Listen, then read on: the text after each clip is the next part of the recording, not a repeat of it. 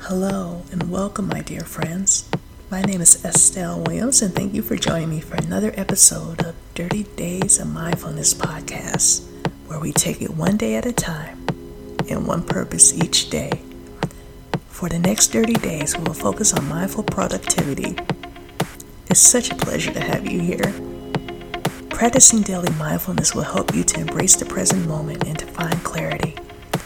Each task is designed to encourage self-awareness so that you can set clear intentions on what you want and how to achieve it. These quick yet profound practices can easily integrate into your routine no matter how busy you may be. Are you ready?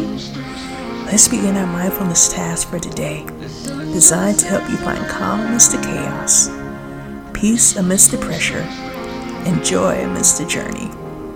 Remember, there's no right or wrong here, only the beautiful unfolding of the present moment. Let's embrace it together. Day 4. Reviewing your progress and adjusting your plans. 1. Weekly review page, 1 page. Set up a 1-page weekly review section to reflect on your progress and make necessary adjustments to your plan. 2. Gains, losses. Record your gains and losses, analyzing why they occurred and planning next steps. 3. Monthly checks. Review your monthly planner and habit tracker, adjusting your plans accordingly.